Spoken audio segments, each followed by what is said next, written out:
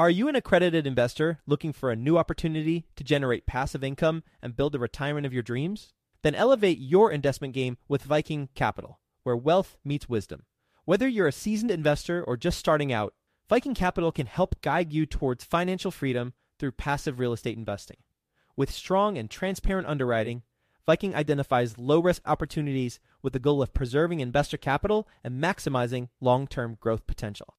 And their accessible and responsive investor relations team will help you understand how each investment will impact your unique financial goals. With $800 million in assets acquired, more than $230 million in equity raised, and more than 5,000 units under management, Viking Capital is your path to early retirement. To learn about Viking Capital's latest investment opportunity, which is available for you right now, visit go.vikingcapllc.com/best. That's go.vikingcapllc.com/best to get started today.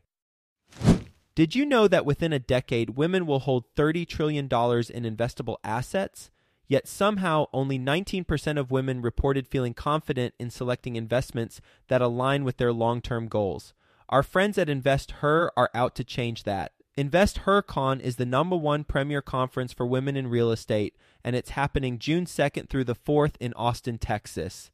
InvestHerCon is not just another real estate conference. It's a transformational experience focused on real estate investing, business strategies, and self-care tactics, all designed to help women take control of their financial futures. Gain the knowledge and skills you need to grow your portfolio and build a sustainable business, all while connecting with over 500 women who are playing at the same level. To learn more and to get your tickets, visit InvestHerCon.com today and use the code 100BESTEVER to get $100 off your ticket. That's InvestHer, H-E-R, con.com, promo code 100BESTEVER to get $100 off your ticket. Quick disclaimer, the views and opinions expressed in this podcast are provided for informational purposes only and should not be construed as an offer to buy or sell any securities or to make or consider any investment or course of action. For more information, go to bestevershow.com. I'm a lot more intentional about how I go on my day. I've never been happier with the role that I have. You hear a lot of people complain about the role they have in their job or in their life. And I think this is all changeable. That's the beauty of America, right? You create your own adventure. So it just takes a little bit of planning, but that's a great exercise I think anybody can do from home. Welcome to the Best Ever Show, the world's longest running daily commercial real estate podcast. Our hosts interview commercial real estate experts every day to get you the best advice ever with none of the fluffy stuff. Hello, Best Ever listeners. Welcome to the Best Real Estate Investing Advice Ever show. I'm Ash Patel, and I'm with today's guest, AJ Klink. AJ is joining us from North Carolina. He is a GP on multifamily and has 18 multifamily projects in motion at various stages. AJ is also the owner of multiple restaurants in the Carolinas. AJ, thank you for joining us, and how are you today? I'm doing great. Thanks for having me. That's our pleasure. AJ, before we get started, can you give the Best Ever listeners a little bit more about your background and what you're focused on now? Sure. So I grew up in Southern Michigan, went to the University of Michigan, had a dream to be in real estate. Ultimately, my dream is to develop schools internationally in third world countries, and I've done some of that. So real estate's really my path to get to that point where I can focus there full time. I got into real estate 2009, middle of the recession, ultimately founded what's now the country's largest privately owned multifamily apartment brokerage called Capstone Companies. I grew that from scratch with a couple partners out of Charlotte, North Carolina, and now have 19 offices across the country. We'll close probably $6 billion worth of real estate this year, a 130-person company. And from there, left Capstone's active brokerage and formed a development company called Catalyst Capital Partners beginning in 2019. And I've ramped that up pretty quickly to 18, 19 projects in our development pipeline, mostly across the Carolinas. And I have a hospitality company on the side. And that's the gist of my real estate experience. AJ, do you get bored easily? I do. Yeah, definitely. So you just find new challenges to keep taking on. Yeah, everybody has a different set of motivating factors, and I definitely thrive off of new challenges and learning as much as I can about as many areas as I can. You started a multifamily brokerage in 2009 when there was blood on the streets. Can you talk us through that? Sure. You had basically myself and two partners knew we didn't want to be in residential real estate.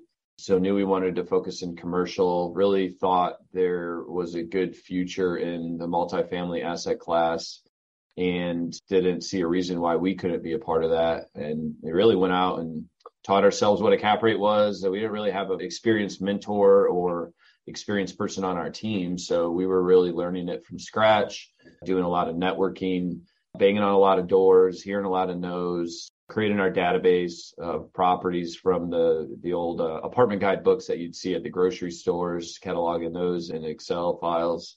Yeah, just grinded for years to eventually starting to get some, yes, we'll share our financials with you. Yes, we'll list our property with you. And obviously you start small. So we started on some of the least attractive properties out there. And over the years, I've built that reputation and have a great reputation. We've got, I think, 60 real estate brokers across our offices. And in our history, we've had, I think, 2 I can think of that have ever left our company for competitors. So we've got incredible retention, very unlike the majority of the investment sales brokerage world. There's a lot of hopping from one company to the next. That happens pretty regularly. But yeah, I think it's just a lesson in keeping your head down, doing the right thing, having a high integrity, and doing what you say you're going to do over and over. AJ, what were some of the hardest lessons in scaling that company? That's a great question. I would say stretching your comfort zone and becoming fond of change. You're always going to be changing, doing something you haven't done. So I think studying from other industries, other businesses that have scaled, and just getting comfort with taking those risks. I think as we've grown to be the size we are today, it has led to a lot more HR challenges, I'd say. It becomes much more of a managing people than managing deals type of a role. But yeah, I think everything has its challenges, and that's just part of life, right? So it's navigating them, it's asking for help, being humble and not claiming to have all the answers, I think is also very important. Looking for advice from people who have been there before, and it's led us to a good place. What's the biggest mindset shift you had before Capstone till today? My parents raised me to believe anything is possible and not really have limits on my goals. And I think in entering the big time multifamily space where we're representing massive family offices, private equity groups, even institutions, I think I've learned through that all shapes and sizes sort of comprise that ownership group.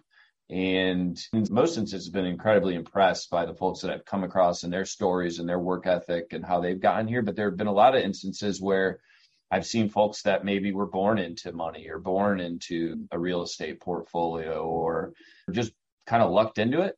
And so I think I took the mindset that they can do it, I can do it. So I think always having that mantra, if you're working harder than the person next to you and you're treating everybody with respect, hopefully we can do what others have done that maybe haven't followed with those same sets of ideals. AJ, you have a very successful brokerage. What made you want to start all over and go into development? Another good question. The brokerage company feels like a high school sports team. If you can remember back to those times, athletics, where you had a really tight-knit group and you felt like brothers or sisters with your teammates and you do anything for them. That's really the culture that we have at Capstone. Check your ego at the door. Team before self are a couple of our core values. So I don't ever want to lose that. We haven't sold our interests in Capstone. We don't have any plans to. We've had a lot of groups that have offered to buy Capstone, but with the culture that we have, with the consistency there, it's not something I want to leave. So we transitioned to a board seat for myself and my two partners. We hired an experienced executive team of CEO and CFO, CTO, head of HR, chief brand officer. And the development space, Catalyst Capital Partners, our entity there, is really the next challenge, I guess, personal challenge and professional challenge now that we've got Capstone on good footing. So I think that's more or less it. I think I personally reached a point where I wasn't learning anything new and I wasn't really being challenged. And when I reached that point, I lost interest in continuing to do the same thing over and over. it felt more capitalistic than I was comfortable for. It became me counting the commissions more so than in the past, where I was more focused on the learning aspect of things. So yeah, I'd say for the challenge is probably the biggest rationale. And how does somebody that's very successful start a development company? Did you partner with an existing developer, or my guess is you just wanted to figure it out on your own? Yeah, I think your guess is pretty accurate. We did not partner with any other development companies. We have done a couple co-GP deals where there have been levels of partnership within those ownership entities. But honestly, every dollar that I made through brokerage, I put right back into real estate. And I happened to hit it at a good time. We're back early, bought a single family home, for example, for 30 grand. That's worth 300 grand. So you continue to do that over and over, which is what I did on commercial and residential properties. You develop a nice little net worth and REO. And that really allowed myself and my partners the ability to sign guarantees for some pretty large acquisitions and large development projects. So we had been around it a lot. I've sold a lot of multifamily land. I know all the developers. I knew a lot of the capital sources. And so it was really just putting those pieces together. And what's your goal with the projects you're developing? Is it to hold them or sell them? So one thing that I've seen over and over is developers having their hands tied by their equity partners as to what they ultimately choose to do with their assets once they build them. So lots of times if you have a JV equity partner or if you have an institutional equity partner, essentially you'll cede control to them. So when you build the asset, it's up to them if you hold it long term or if you sell it or when you sell it. We would prefer to maintain as much control as we can. I think we've seen a lot of developers and just investors in general who have sold sooner than they wanted to sell or sooner than maybe they could have.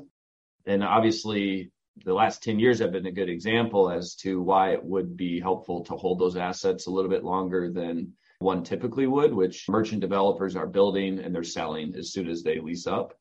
So I think our goal is to hold as much as we can, create a similar culture to what we have at Capstone. And the dream is, I think, wake up 10 years from now and we have a core team that we've built that everybody has ownership in the assets. Everybody has some mailbox money, if you will. And so I think that's the sort of future we're looking for, is to be opportunistic, and we may sell when we need to, but so far we have maintained control on our assets so that we can make that decision to hold or to sell. Are you taking on investors for these projects? Yeah, always added to the investor database for sure. We've got a great loyal group of investors, and we've had high net worth investors who'd like to do the whole equity check themselves. And we've intentionally spread that around a little bit more so. So our last couple deals in between 15 and 25 investors, as small as $50,000 investors. So always looking for investors. I think because we've come from the brokerage world here in the Southeast and we have a ton of great relationships, both with brokers and with owners, we have a knack for finding great opportunities, and not just opportunities that pencil, but opportunities with really phenomenal stories, timeless pieces of real estate that you could see yourself owning long term. So a lot of our investors feel the same way. If they find an asset through us that has a great story for the long term, they'd like to be along for the ride with us as well.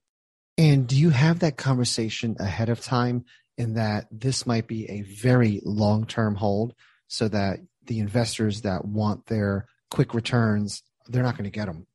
Sure. So I would say we definitely have that conversation. It's always a question we're asked. We do Zoom webinars for all of our investments and hear that pretty regularly. All of our operating agreements are structured so that we will have a capital event when we stabilize the asset. We will refinance it and hold it, or we will sell it.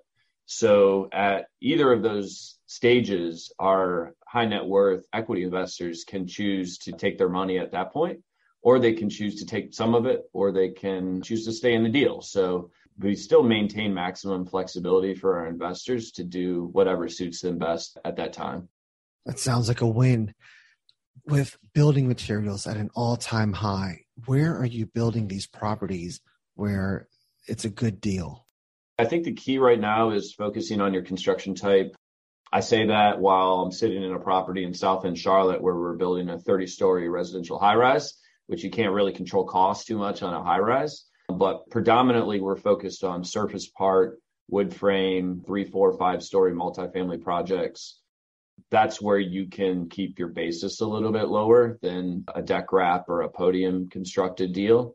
So I think that's our focus for sure. Really, anywhere where you can accomplish that is where you're going to have a little bit of a cost advantage, but we're all building with sticks and bricks. So there's really not a ton of variability across projects. I think there are some innovative things and ways to build that. There are a few builders out there that have more prototyped buildings that we can take plans off the shelf, fit them onto a larger site plan, and cut down a lot of the time that typically takes us to get through our architectural planning.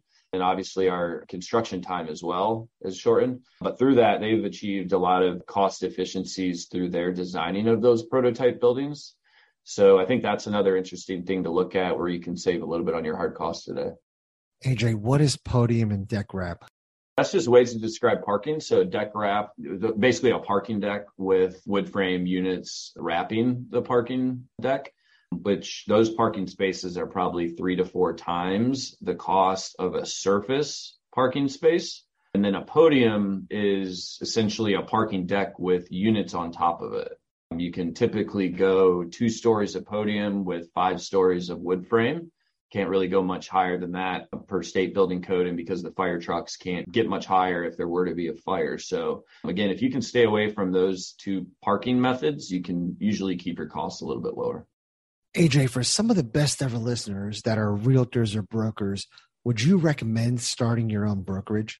And what kind of person is best suited for that? That's an interesting question. I think it really depends on the asset class. I think if you're in residential selling homes, absolutely, you should go out and start your own brokerage. I don't really think there's a great value proposition from residential real estate brokerages out there compared to doing it on your own if you've got a network and a decent business sense.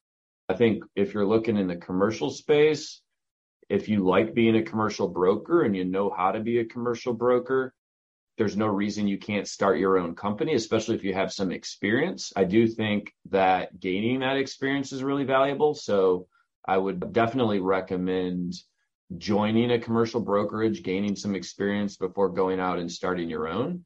And I think if you want to focus on an asset class like multifamily, that's obviously something that a lot of folks have tried to do in starting new multifamily focused brokerages.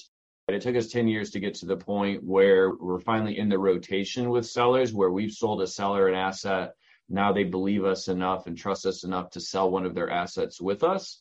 So I would just be prepared for a long haul. There's a lot of quid pro quo-ness in the investment sales business, meaning the best sellers probably get the most deals because the brokers see them as keys to their next real estate listing. So it just takes time to get your first sale to a buyer who then can become a client on the sales side, if that makes sense. So that was one thing that I learned. And I don't really think there's a great way to shortcut that.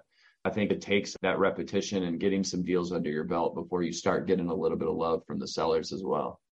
A lot of integrity and a lot of patience. Recipe for success on starting a brokerage.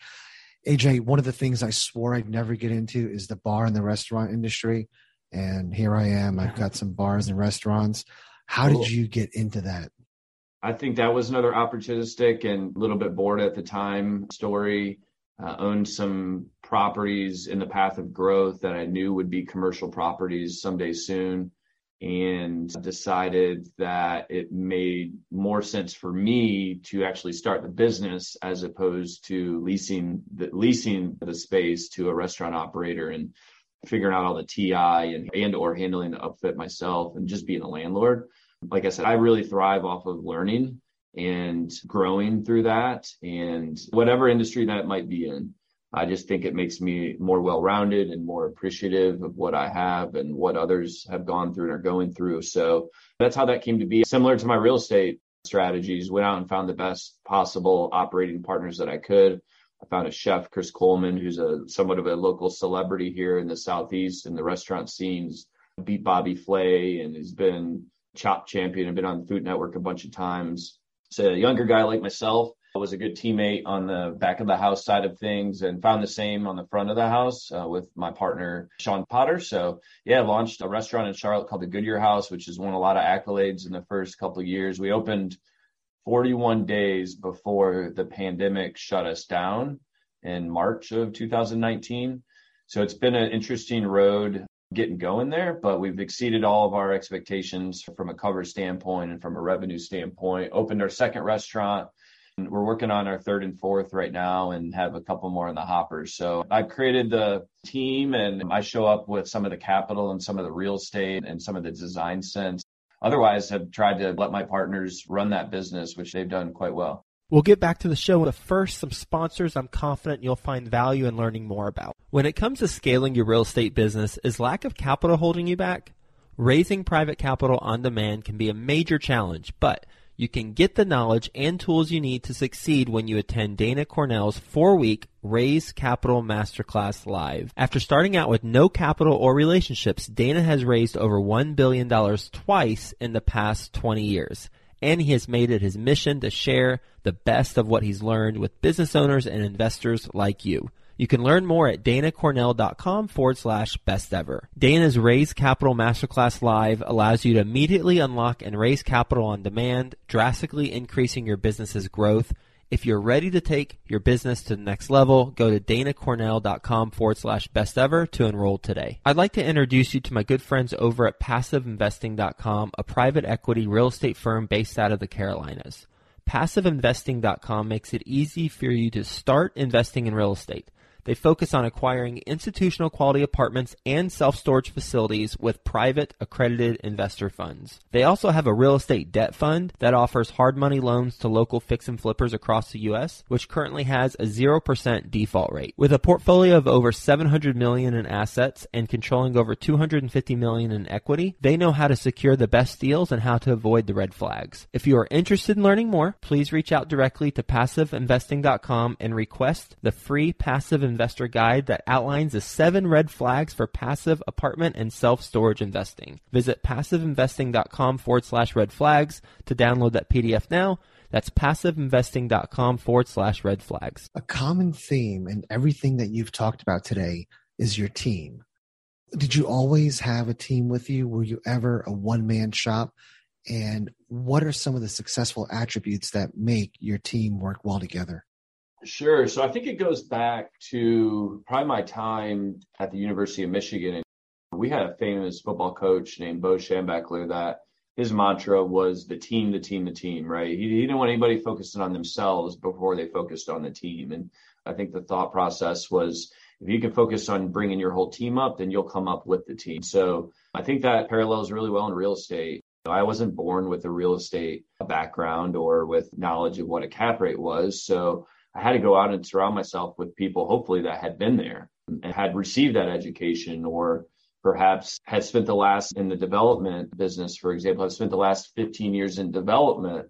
Those are the best developers, not me, who's been focused for the last 15 years in building businesses and brokering real estate. So I just think you got to find your subject matter experts. You got to design the seat that you need in your company before you go find the person, but also be open-minded and keeping your eyes peeled for just great people that have a lot of the same tools that I've described. Again, high energy, optimistic, enthusiastic, curious, high integrity, does what they say they're going to do, treats people with respect, doesn't have an ego. These are really basic things that hopefully a lot of our parents taught us when we were younger. And I think if you just boil it down and you go try to find those folks and then keep them close, hit them up every once in a while with a text message or give them a shout on the phone and catch up for a beer. And you never know where it's going to lead. So I think as long as you develop this network of good people around you, whether that's business or life, and you're thinking very entrepreneurially and creatively about your life and who you want to be in it, that you'll probably find a spot for them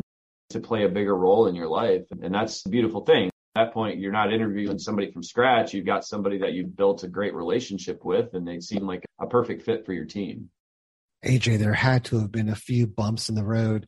What's a tough lesson you learned about teams or individuals? My best man at my wedding told me that I'm the most brutally honest person that he's ever met. And I would encourage everybody to be that way. I think that helps you to see around certain corners and expose certain feelings of your employees or your teams that you might not otherwise hear about. So with respect to hiring and retention, very challenging right now to hire. Obviously, take all those characteristics I mentioned, but I had an individual on one of my teams recently that was approached and was offered to leave our company to be paid much more money than he was being paid and different benefits. And I think I had sort of rested on my laurels a little bit there and not really had as open of a dialogue with that individual about how he felt about his current role, about his compensation, the structure. Ultimately was able to reel that individual back in, if you will, with having those open conversations that maybe I should have had sooner. So I think that's one piece of advice, is just that open communication with all of your teammates at all times. You never know who they're talking to or what they're thinking. So just making time to ask those questions, I think, is really valuable. And were you able to retain that employee? Yes, we were able to. And the individual didn't want to leave. It was just probably a lack of communication for a short period of time that led to that. So, yeah, we were able to retain that individual. Honestly, I haven't made a lot of, knock on wood, mistakes in my real estate deals. I've owned up to 50 properties on my own, and all those have appreciated quite well. The restaurants have gone pretty well. The development seemed to be going pretty well. To be honest, I reached a board sort of period. I invested some money in cryptocurrency about a year ago. It's probably not as down as much as others, but that's down. And to me, that was a great lesson. Let's find a failure. That's the only way I'm going to be growing, right? So you're not growing unless you're failing. And I think I learned through that. And I kind of re-strategized, took some of those funds, put them in with a more focused fund of folks that manage those types of assets. But I think at the end of the day, focus on what you know the most. Focus on what you've been spending your time studying. And sometimes you need a little kick in the ass reminder like that. Hopefully it's not too painful when it happens. But yeah, that's the only other, I'm sure there's a lot of lessons, but those are a couple that are popping to mind right now. Yeah, we all need that little reckoning to bring us back down to reality and learn some hard lessons. What is one thing that you wish you had done differently in business? I'm always the visionary in our team of three with my two partners. I'm the one I think that has high and lofty goals. Capstone ambition is to be $1 billion brand in the next 10 years. That sounds aggressive coming off the tongue, but we don't have any debt at our brokerage company. We have never utilized debt or investors' money really to help us grow. And I was always an advocate for that because I just felt like we could have grown a lot faster and gotten to where we are now a lot quicker through a quicker sort of geographic growth. So I think after you've proven yourself in whatever it may be, you have the confidence to go out and take a bigger risk. For us, with that Capstone example, we did take risks. We added 1 or 2 offices, 3 offices every year, but we could have probably done even more than that. So I think that's probably a good lesson that I've taken. And then I think, like I said, create a Rolodex of your top 100, top 300 contacts in and out of your profession and keep them close. And think about, based on how you want your next 10, 20, 30 years to look professionally, personally, how you could potentially see those people helping and being a teammate and helping you get to where you want to go. And I think I've tried to be intentional about that and keep my friends close. And then obviously, if you got somebody that you don't respect or you see doing something unethical, don't think another second about them. Even if there might be a commission check on the other end of it, for me, I can spend my time with those folks. There's a lot of fish in the sea. So find people that fit your core values, and those that don't, there's one of everybody, but they don't need to be for you. Yeah, great advice. AJ, that 1 to 300 people in your Rolodex, how do you communicate with them? Do you send them a newsletter? Do you just pick up the phone every so often? I haven't been a part of a Massimo coaching program, but Massimo, for anybody out there in real estate brokerage, is a great commercial real estate coaching program. And they're big advocates of top 100 and top 300. Your top 100, you're supposed to hit every month, and you could really touch base any form of communication, but it's meant to be a little bit more personal. So text message, phone call, meeting, lunch. The top 300, I'd say you try to hit them every quarter. And this doesn't have to be exact. I think if you can be really religious about it, you're going to be even better. But more so having that sort of CRM, if you will, open, keeping it top of mind. As you develop your businesses, then you can, of course, put those people into your email databases like we do for Capstone and like we do for Catalyst. So you can have a separate sort of messaging program and schedule where you can keep folks in touch with you that way. I think social media is a great thing to consider as well. I have been sort of ad hoc with my social media, but I'm thinking about being a little bit more thoughtful and maybe even enlisting some help, because I think the thought leadership that can be provided and the value that can be added to others in your network through that is probably more powerful now than it has ever been. And I see that continuing. So yeah, being thoughtful about your messaging on social media, I think will continue to be something folks talk about. AJ, are you ready for the best ever lightning round? I'm ready, man. Let's do it. What's the best ever book you recently read? I got a bunch here in my office. I'm going to rattle off a couple just for the sake of listeners. The Magic of Thinking Big is phenomenal. You can translate that to any industry or just your personal life.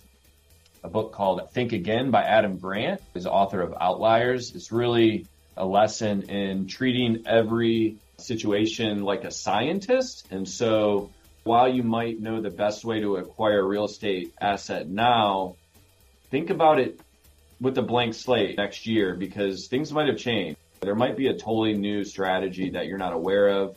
Continue learning, continue questioning your assumptions, and you'll find a lot through that. I'd say the best one that I've read recently that's really opened up my mind in a scary way has been one called Time Really Is Money by Rob Slee, Rob S-L-E-E. And the idea there is quantifying your hourly wage or what your time is worth. So we all know you can go get a job flipping burgers perhaps for $10 or $15 an hour. But as you continue to look at yourself as a business and your businesses and your role within those businesses, you can really raise your hourly rate, if you will, or the value of your time. And I think all the way up to $5,000 an hour, right? So a $5,000 an hour wage earner, that's not where I am, but you have transformational business leaders. So you think about Uber and you think about Amazon.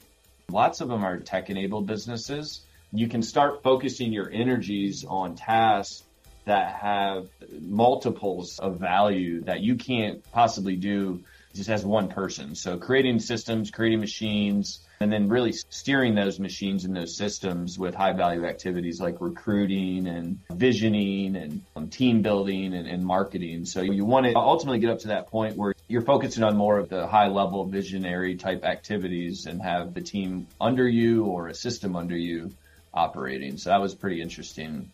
Scary too. You got somebody who gets bored easily, and that makes me think about dropping everything and doing something totally different. What's one big thing that you changed from reading Time Really Is Money? This was from another coaching program I'm a part of called Strategic Coach.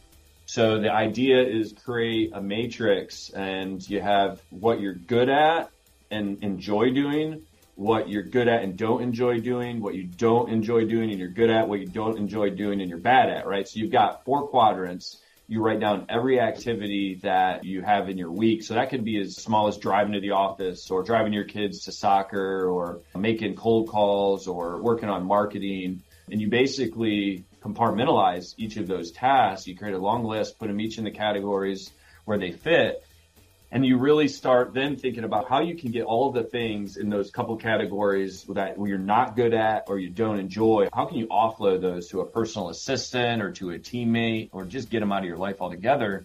And then how you can focus your energies on what you enjoy and what you're good at, or what you enjoy and you're not good at. Really trying to focus your time spent there. And I think that's really transformed how I live my life now. And I'm a lot more intentional about how I go on my day. I've never been happier with the role that I have. You hear a lot of people complain about the role they have in their job or in their life. And I think this is all changeable. That's the beauty of America, right? You create your own adventure. So it just takes a little bit of planning, but that's a great exercise I think anybody can do from home. Yeah, and great advice for anybody that's a one-man or one-woman shop. Look at what AJ's talking about. It's so important to evaluate your time and to offload tasks that you hate doing. AJ, what's the best ever way you like to give back? Really big for me. And that's honestly, like I said, what drove me to real estate. I built a school in Bolivia growing up, and that was just transform my thinking.